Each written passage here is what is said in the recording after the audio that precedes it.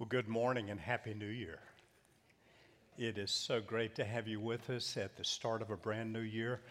I love this time of year. I love this month of the year because it just seems like there is a greater degree of spiritual eagerness, spiritual hunger. Seems that way to me. That people are more open to seeking God, drawing closer to God, and I'm glad you're here today and excited for the month we have ahead. Also want to say thank you to those of you who've been with us over the last couple years, sticking with us through a challenging season of COVID and your faithfulness in praying and attending and giving. God has sustained us wonderfully through this time and blessed us abundantly, and I just thank you for your part in that. We are going to celebrate communion this morning, the Lord's Supper. So if you didn't get one of these little cups on the way in, those of you here can get one at one of the tables in the back. For those of you joining us at home, online, you may want to have ready a piece of bread or a kind of juice or near substitute. We'll celebrate communion at the end of the message today. And we'll also take the opportunity for those of you here to pray with you and for you. If you have a need for prayer, as we're celebrating communion or as the service draws to a close, please come forward and let us pray for you here up front or at the back tables. Now, for those who are guests at our church today, and typically we do see a lot of people in January coming to our church for the first time, one of the best ways to say a word about who we are as a church is by looking at what we call our vision frame. You'll see the vision frame on the screens ahead of you. I think of it kind of like a window frame through which you look into the future, and in the future we have what we call our Vision 2025. Our Vision 2025 is a much prayed over, discussed picture of what we hope, prayerfully in dependence upon the Holy Spirit, our church will look like in year 2025. It is a vision that's driven by spiritual growth and discipleship, expressed in outreach to those outside of the church. And we express that briefly in our mission statement, building followers of Jesus sent to reach others. The discipleship pathway at the bottom, I think of as kind of a map for spiritual growth. These four things. And frankly, all four of those have been disrupted a bit by COVID. I mean, our worshiping together has been disrupted a bit. Our small groups, our service going with a mission, but we're not going to stop. In fact, I hope in this year we'll not only recover, but go beyond where we have been. Then our values on the left side of the frame, I want to focus today on the second one, prayer fueled. Prayer fueled. If you go and read our Vision 2025, it's all about spiritual growth and growing to the degree that we begin reaching those outside of our church locally and around the world. That's the way Jesus called his disciples to growth. He called them to be with him, and he taught them, he discipled them. But then he said, now I'm sending you. Go and take the gospel to the world. Minister to the lost, the least, the poor, the hurting, the needy. Bring the good news of my salvation to them. And that's a mark of maturity in our spiritual growth. We all hope to be sent people, sent into our world. But at the foundation of this vision is prayer. Our Vision 2025 is a lengthy document, about a page and a half. I'm just going to read the last two sentences to you. And they read like this. An increasing dependence upon the Holy Spirit through prayer characterizes the church and those who call River Oaks home. An increasing dependence on the Holy Spirit that is expressed through prayer. We express this dependence often by quoting a theme verse for the church. Unless the Lord builds the house, those who build it labor in vain. Prayer expresses our dependence upon God, our recognition that only he can really build his church, and only he can really build our lives individually and make us growing disciples of Jesus. So this month, this first month of the year, I'd like to start by focusing on prayer. How to pray, how our prayer lives can be further developed. And I want to look at what is probably Jesus' most foundational teaching on prayer. It's found in the Sermon on the Mount. It's found in Matthew chapter 5, verses 5 through 15. Jesus prayed often. You follow the example of Jesus through the Gospels. After a busy day and evening of ministry, he'd get up early in the morning, go off alone somewhere and pray. His disciples saw him praying often, saw him praying much, so they said, "Lord, teach us to pray," as John taught his disciples. In the midst of what is probably his best-known sermon, the Sermon on the Mount, Jesus gives what is, I think, his most foundational teaching on prayer. And I'd like to look at that today. You'll see it on the screen. I'll read beginning in Matthew chapter 6 and verse 5. Jesus said, "And when you pray, you must not be like the hypocrites, for they love to stand and pray in the synagogues and at the street corners, that they may be seen by others. Truly, I say to you, they have received their reward. But when you pray, go into your room and shut your door and pray to your Father who is in secret, and your Father who sees in secret will reward you. And when you pray, do not heap up empty phrases as the Gentiles do, for they think that they will be heard for their many words. Do not be like them, for your Father knows what you need before you ask him. Pray then like this: Our Father in heaven, hallowed be your name. Your kingdom come, your will be done, on earth as it is in heaven. Give us this day our daily bread, and forgive us our debts as we also have forgiven our debtors. And lead us not into temptation, but deliver us from evil. For if you forgive others their trespasses, your heavenly Father will also forgive you. But if you do not forgive others their trespasses, neither will your Father forgive your trespasses." Now, it's interesting that Jesus, in this teaching on prayer, begins by stressing how not to pray. How not to pray. And he first makes the point that we should not pray to impress people, but to communicate with God. And again, he says, when you pray, you must not be like the hypocrites. Now, when Jesus refers to hypocrites, it seems that he's most often talking about religious hypocrites, the scribes and the Pharisees, those who were legalistic and judgmental and often looked on others because of their own perceived superiority spiritually. The Pharisees were a group within Judaism that held strictly to the law and had many rules and regulations of their own. They were often at odds with Jesus. Jesus referred to them as hypocrites. He said, "You must not be like them, for they love to stand and pray in the synagogues and at the street corners, that they may be seen by others."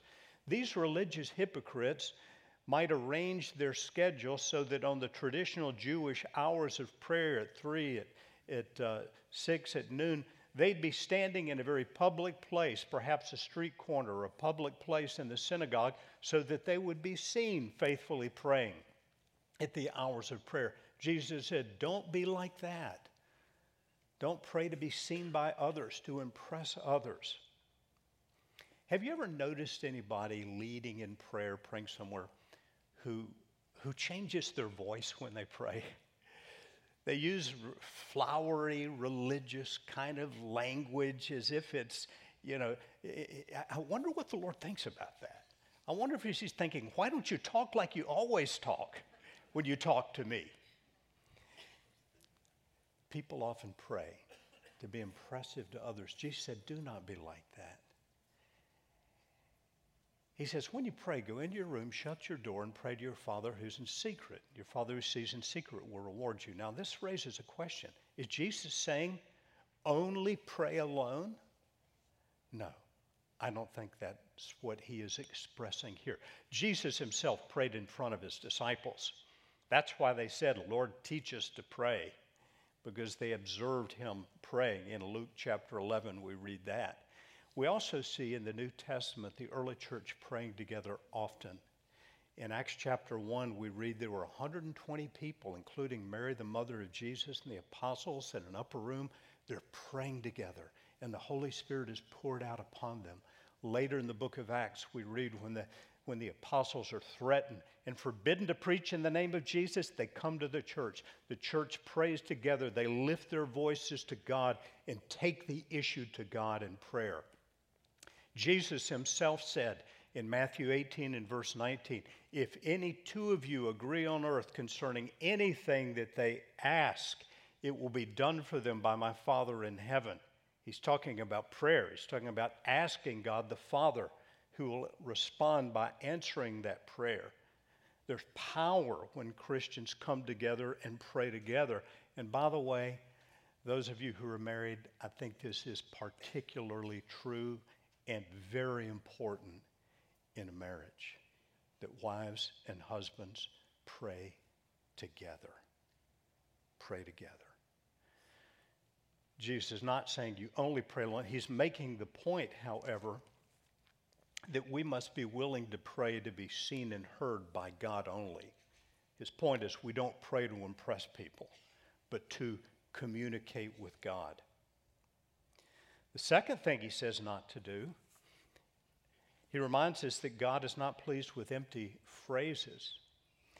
Now he's talked about religious hypocrites, probably the scribes and Pharisees, very religious people, and now he refers to a practice of the Gentiles. When Jesus refers to Gentiles, he's referring to those who are not Jews, those who are outside of the temple worship, unfamiliar with God's law. He says, don't heap up empty phrases as the Gentiles do, for they think they will be heard for their many words. This is not so much religious prayer as superstitious prayer. Words recited repeatedly to try to earn something from God. God's not impressed with just a bunch of words recited over and over to try to get him to do something. Now, this raises a question, too.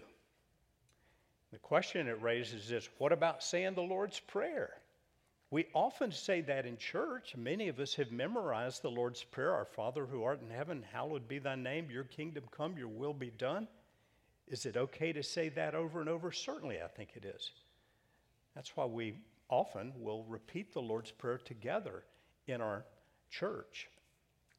Jesus is making the point, however, that it's what is in your heart that is important, not repetition of a bunch of empty words. So the question is, when we're praying the Lord's Prayer, are we praying it from our heart? Are we praying it to God? And as much as is possible, are we understanding what we're saying to God? Prayer is not a magic formula. Prayer is not say certain words and get a certain result. Not at all. Understand what you're saying to God and speak with sincerity and honesty and humility and trust. I've talked to a lot of people about prayer over the years, particularly men in small groups over the years, and I know that lots of people struggle with prayer, struggle with what to say to God, words to use. Just speak honestly, speak sincerely, express your heart to God. I think of two examples of prayer that we find in Scripture of people who really exemplify this. The first prayer comes out of a parable told by Jesus. And if you've got your Bible with you and you want to look at it, those of you here, those of you online, it's found in Luke chapter 18 and verse 13. Jesus told a parable there about two people who went into the temple to pray. One was a Pharisee, religious person. The other a tax collector, despised often by Jewish people. The Pharisee prayed, Lord, he went on and on praying about himself. I thank you that I'm not like other men. I fast twice a week. I give tithes of all I get. I do this, I do this. I thank you I'm not like that ungodly tax collector over there. Here's the tax collector's prayer, very simple. In Luke 18 and verse 13, God be merciful to me, a sinner. That's it. No flowery religious words. God be merciful to me, a sinner. And you know what Jesus said? He said, this man went home justified rather than the other. In other words, God did an incredible thing. God forgave him. God declared him righteous. His prayer was more than answered. God be merciful to me, a sinner. No religious words, no flowery words. Humility, honesty, trust. Humility, honesty, trust. Another example in Luke 23 and verse 42. Jesus was crucified between two criminals, one on either side of his cross.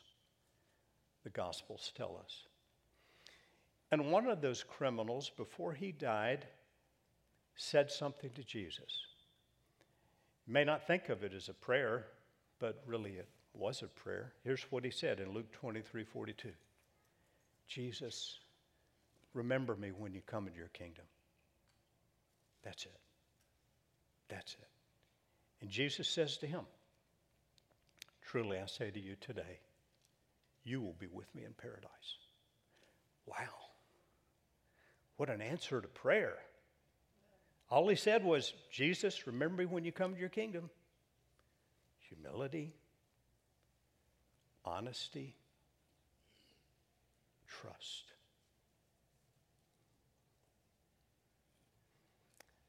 I've heard people say, some have taught this unwisely over the years, that God never hears the prayer of an unbeliever, of a sinner. Well, I think he heard these two prayers we just referred to, didn't we? Heard the prayer of the thief on the cross. Otherwise, how would anybody ever be saved? Jesus, remember me when you come into your kingdom. Humility, honesty, trust. No pretense, no religious words, no attempt to manipulate God, no reciting of phrases over and over and over and over and over to get God to do something. Humility, honesty, trust. So Jesus begins how not to pray. Don't be like the religious, hypocritical Jews, trying to impress people with your prayer. Don't be like the superstitious Gentiles who think they got to use the right words over and over and over to get God to do something. Now, he tells us how to pray. And the model he now gives us is incredibly important. And we'll use it this month as something of an outline as we go through teachings on developing our lives of prayer. Today we're just going to look at the very first verse in Jesus' model prayer. And it teaches us, I think, two vitally, vitally important truths about prayer. First of all, prayer that pleases God is an expression of relationship. Jesus says in Matthew 6 and verse 9, after having told us how not to pray, pray then like this. This is how to pray. Our Father in heaven. Or if you're reading the King James Version, our Father who art in heaven. Let's pause there. You were out there that day sitting on the hill, listening to Jesus' Sermon on the Mount. And you were a good Jewish person who'd grown up hearing the scrolls of what we call the Old Testament read in the temple. When you heard Jesus say, our Father, and he told you to pray like that, you probably would have been shocked. Because in the Old Testament, all the Old Testament, by one writer's count, there are only 14 times that God is referenced as Father, and generally as the Father of the Israelite nation, not in a personal way like this. And yet, in his Sermon on the Mount, just these three simple chapters, one sermon, Matthew 5, 6, and 7, there's 17 times he's referring to God as Father. And 70 times in the four Gospels. Not only that, but he says you can say, our Father, the same Father to whom God the Son of God, Jesus, speaks. Now, what accounts for this? Jesus, in coming, is bringing about a radically new approach to God and understanding of how we can approach God in prayer. What is happening in Jesus coming that opens up the door whereby you and I can say, our Father, to the great God and creator of all things. I think perhaps a passage that addresses it as well as any other is found in the writing of the Apostle Paul, Galatians chapter 4, beginning in verse 4. I think you'll see it on the screen. The Apostle Paul writes it this way. When the fullness of time had come, God sent forth his Son, born of a woman, born under the law, to redeem those who were under the law, so that we might receive adoption as sons. Now, hear that. God the Father, in the appropriate time, sent Jesus, born of a virgin, born under the law, to redeem us.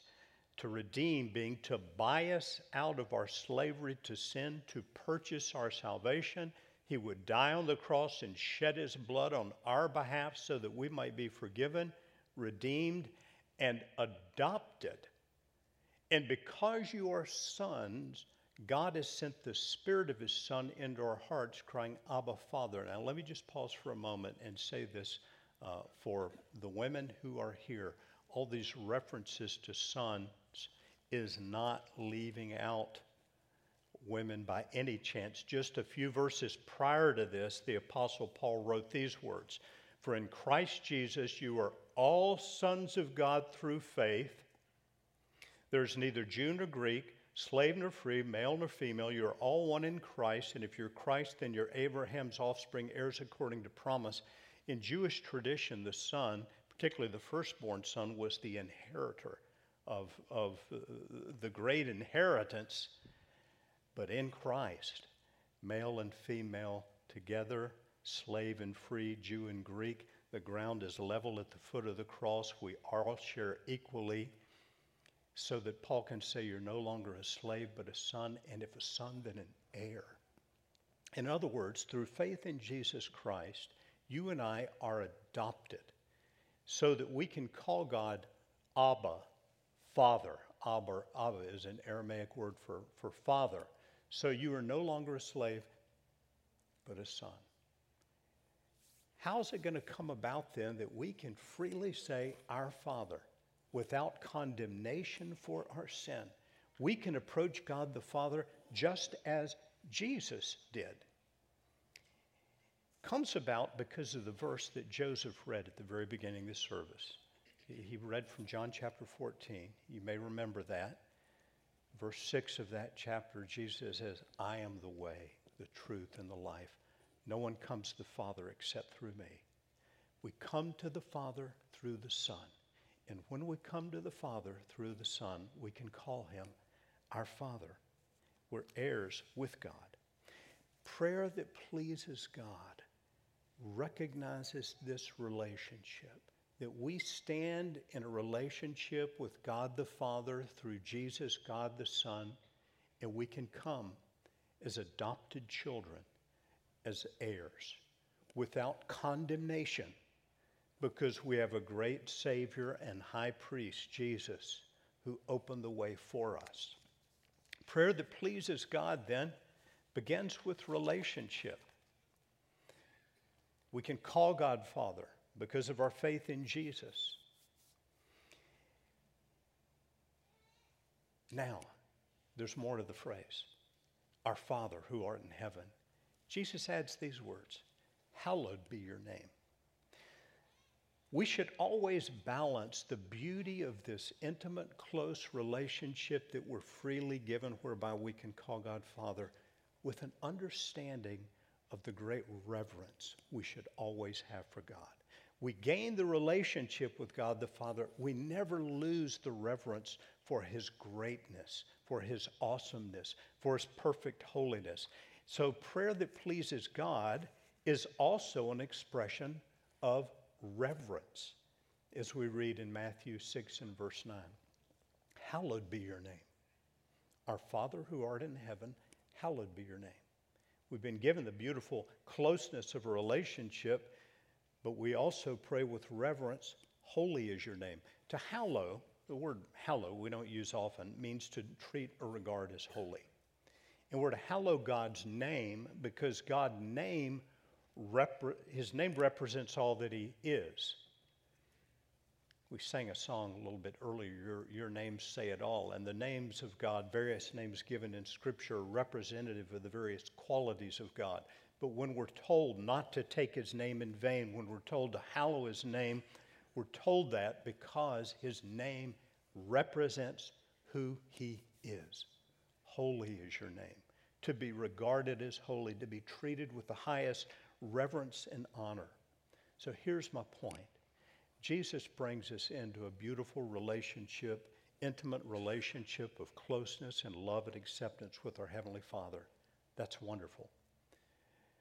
We never lose the great reverence we must have for God, though. So that Jesus says, when you're praying, remember, our Father, hallowed be your name. Remember to whom we pray. Remember his awesomeness, his greatness, his beauty. A passage that reminds us of that, I think, is Ephesians chapter 2, verses 4 through 8, where the Apostle Paul is telling us where we were without Jesus, where we would be without him, and what God has done. We read this, God being rich in mercy, because of the great love with which he loved us, even when we were dead in our trespasses, made us alive together with Christ. It's a remarkable verse when you think about it. Before receiving Jesus, our spiritual condition was this: dead. Dead. We couldn't contribute anything to our salvation. It was the regenerating work of the Holy Spirit by the grace of God. By grace you've been saved and raised up with him and seated with him in the heavenly places in Christ Jesus, so that in the coming ages he might show the immeasurable riches of his grace and kindness toward us in Christ Jesus. For by grace you've been saved through faith. Knowing truths like this, knowing the gospel, allows us to always remember the greatness of what God has done for us, where we would be without him. We never lose our regard for the great and awesome holiness of God. As a Christian, the closer you grow to God, you never lose the reverence for who he is. And it springs from great gratitude that though he is infinite and perfect in his holiness, he has still, because of Jesus, adopted you and chosen you. And when we can balance the relationship with the reverence, we live with the greatest possible gratitude for our Lord and our God. Now, our Father, who art in heaven, hallowed be your name. This is the God we address in prayer. Jesus has made the relationship. We come to him with great reverence, and Jesus calls us to pray this way. Now, recognizing this, recognizing what Jesus has done for us, enables us to actually enjoy fellowship with God. You ever think about the fact that God created you to enjoy fellowship with himself? What do you think God was doing before creation? Jesus was with the Father before creation. New Testament's very clear about that, as was the Holy Spirit. We believe, and the Bible teaches throughout, the doctrine of the Trinity. There's one God, only one God, but he exists eternally as three distinct persons: Father, Son, and Holy Spirit, each of whom is fully God. The Father, the Son, and the Holy Spirit have always enjoyed perfect communion, perfect love, perfect fellowship. God chose to create as an expression, an overflow of this great love, so that we might be sharers of the love that the Father has through the Spirit for the Son. Now that may seem remarkable to some. I'd like to look at just a glimpse of Jesus' prayer in John 17. You'll see it on the screen. Just a few verses out of this great prayer. Longest prayer of Jesus in the Bible is found in John chapter 17. Jesus is praying and he says these words, I do not ask for these only. That is, I'm not just praying for the apostles, the disciples, Peter, James, John, the others, but also for those who will believe in me through their word, that they all may be one, just as you, Father, are in me and I in you, that they also may be in us, so that the world may believe that you have sent me. The glory that you have given me, I have given to them, that they may be one, even as we are one. I and them and you and me, that they may become perfectly one, so that the world may know that you sent me and loved them even as you loved me. There are two things I'd like to note in these 4 verses. Number one, Jesus includes us in this prayer. Notice he says, I'm not only praying for the disciples, but for all those who will believe in me through their word, through their gospel. Down through the ages, believers who have embraced the teaching, the message, the gospel, the apostles began to preach. He's praying for us too. And notice the very last phrase, that the world may know that you sent me and loved them even as you loved me. Do you hear those words? Jesus is saying and praying that even the world would know that God loves his believers as he loves Jesus. If you will read John chapter 17, I think there's 6 times that you'll find in this chapter that Jesus refers to believers as the Father's gift to the Son. Have you ever thought of yourself that way? If you're a believer in Jesus, have you ever thought of yourself as a gift from the Father to the Son? We often think of Jesus as God's gift to us, and we should. We rarely think of ourselves as God's gift to Jesus. 6 times in this prayer, he refers to those whom you've given me, those whom you have given me. He gives us the privilege of experiencing by the Holy Spirit, whereby the love of God is poured out into us, this great love.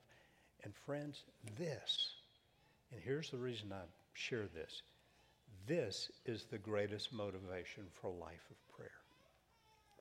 You can try to say, I'm going to pray more this year, I'm going to pray 30 minutes a day, I'm going to pray an hour today, and your resolutions and your discipline, if you're a disciplined person, may get you pretty far. But the greatest motivation for a life of prayer is to enjoy fellowship with God, to enjoy his presence. I've sometimes wondered, why did Jesus pray so much? We read Gospel of Mark chapter 1. He goes out early in the morning to solitary places and to pray. It seems that he had a custom of going to the Garden of Gethsemane. His disciples saw him praying and said, Lord, teach us to pray. He prayed much. In Luke 6, it says he went out and spent the whole night in prayer to God, the night before he chose his 12 disciples. And I've wondered, why did he need to do that? Wouldn't he already know, as the Son of God, who the 12 were going to be? Why would he need to spend the night in prayer? I don't think it's so much he needed to. He wanted to. Jesus had learned to love prayer because prayer is communion with God. It's fellowship with God. I'm just, I think, beginning to learn this.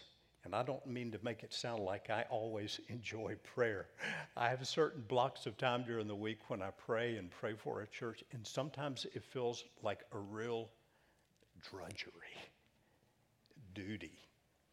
I find my mind wandering. But the more I pray, and it does take discipline to begin prayer, the more I've come to realize there's enjoyment, there's a greater awareness of the presence of God. There's the beginning of the experience of fellowship with God and communion with God that will call us back to prayer. So that I really do believe it's true. The greatest sustaining motivation for a life of prayer is to enjoy fellowship with God.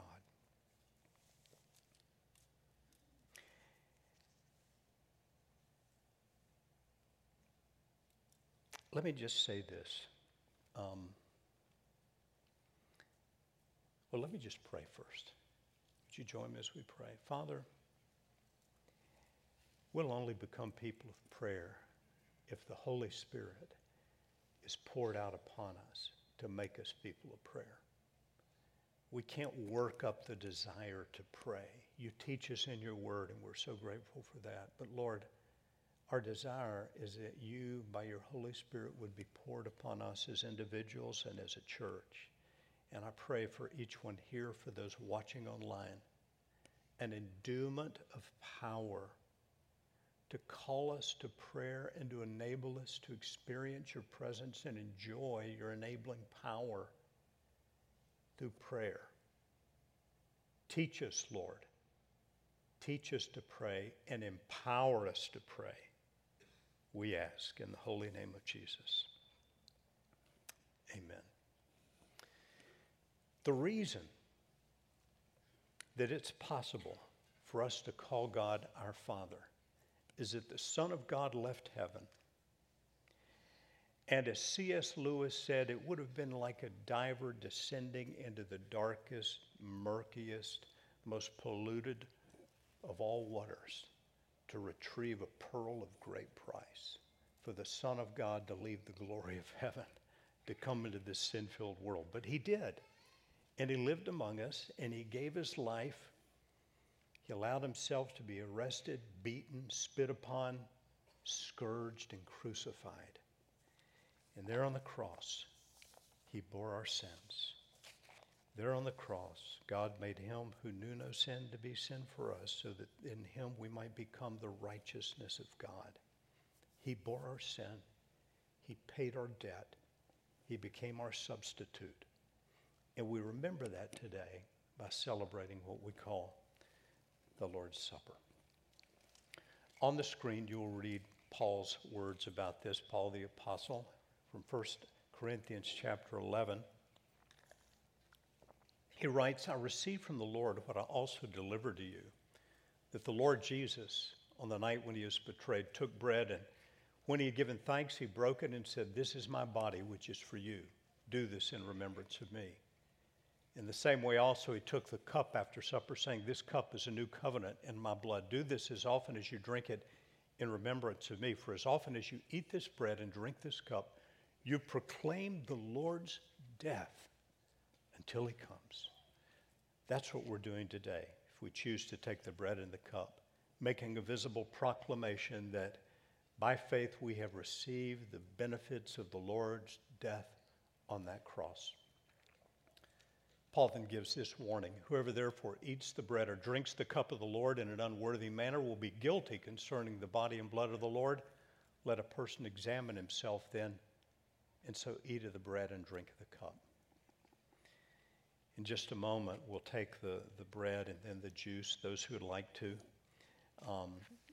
But I'd like to first take a moment of prayer and of silence to do what that passage says, examine ourselves. And I'd say that all are welcome to take communion here.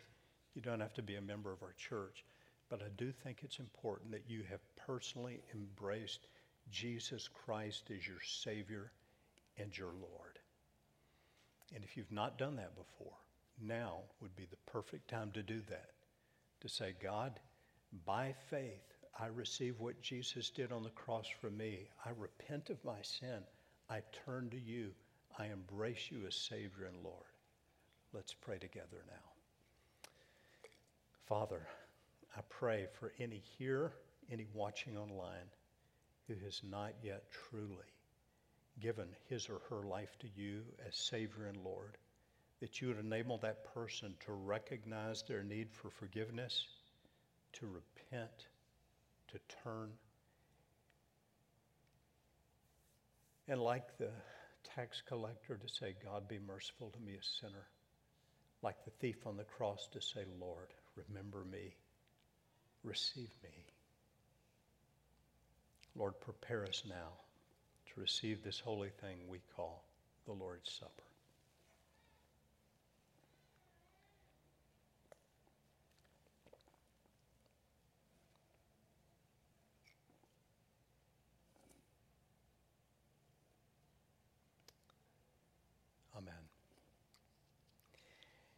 take the bread first, and if you have one of these packaged cups here, I'll give you a moment to tear off the bottom. A little wafer will drop out. I'll give you just a moment. We can take these together.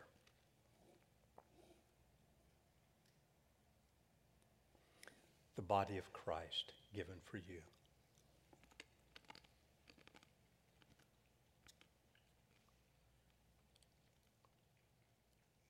I'll give you a moment to remove the top of the cup.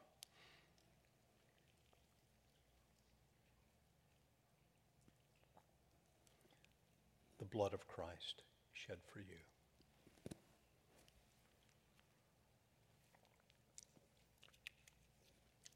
I'd like to pray for us one more time.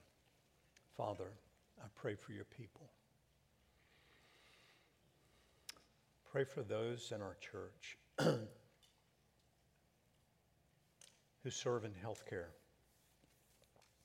Many of them, Lord, have been weary. Would you strengthen them with might by your Spirit and encourage them today? Pray for those in our church involved in education, teachers, administrators. Strengthen them, encourage them. Lord, I pray for those who serve in public safety. Others on the front lines. Watch over them, bless them, keep them, encourage them. Lord, bring renewal to your people today. And throughout this month, would you revitalize us as people who will pray, who will seek you, who will take your light into a dark world. Be magnified among us, Lord, we pray. In the holy name of Jesus. Amen.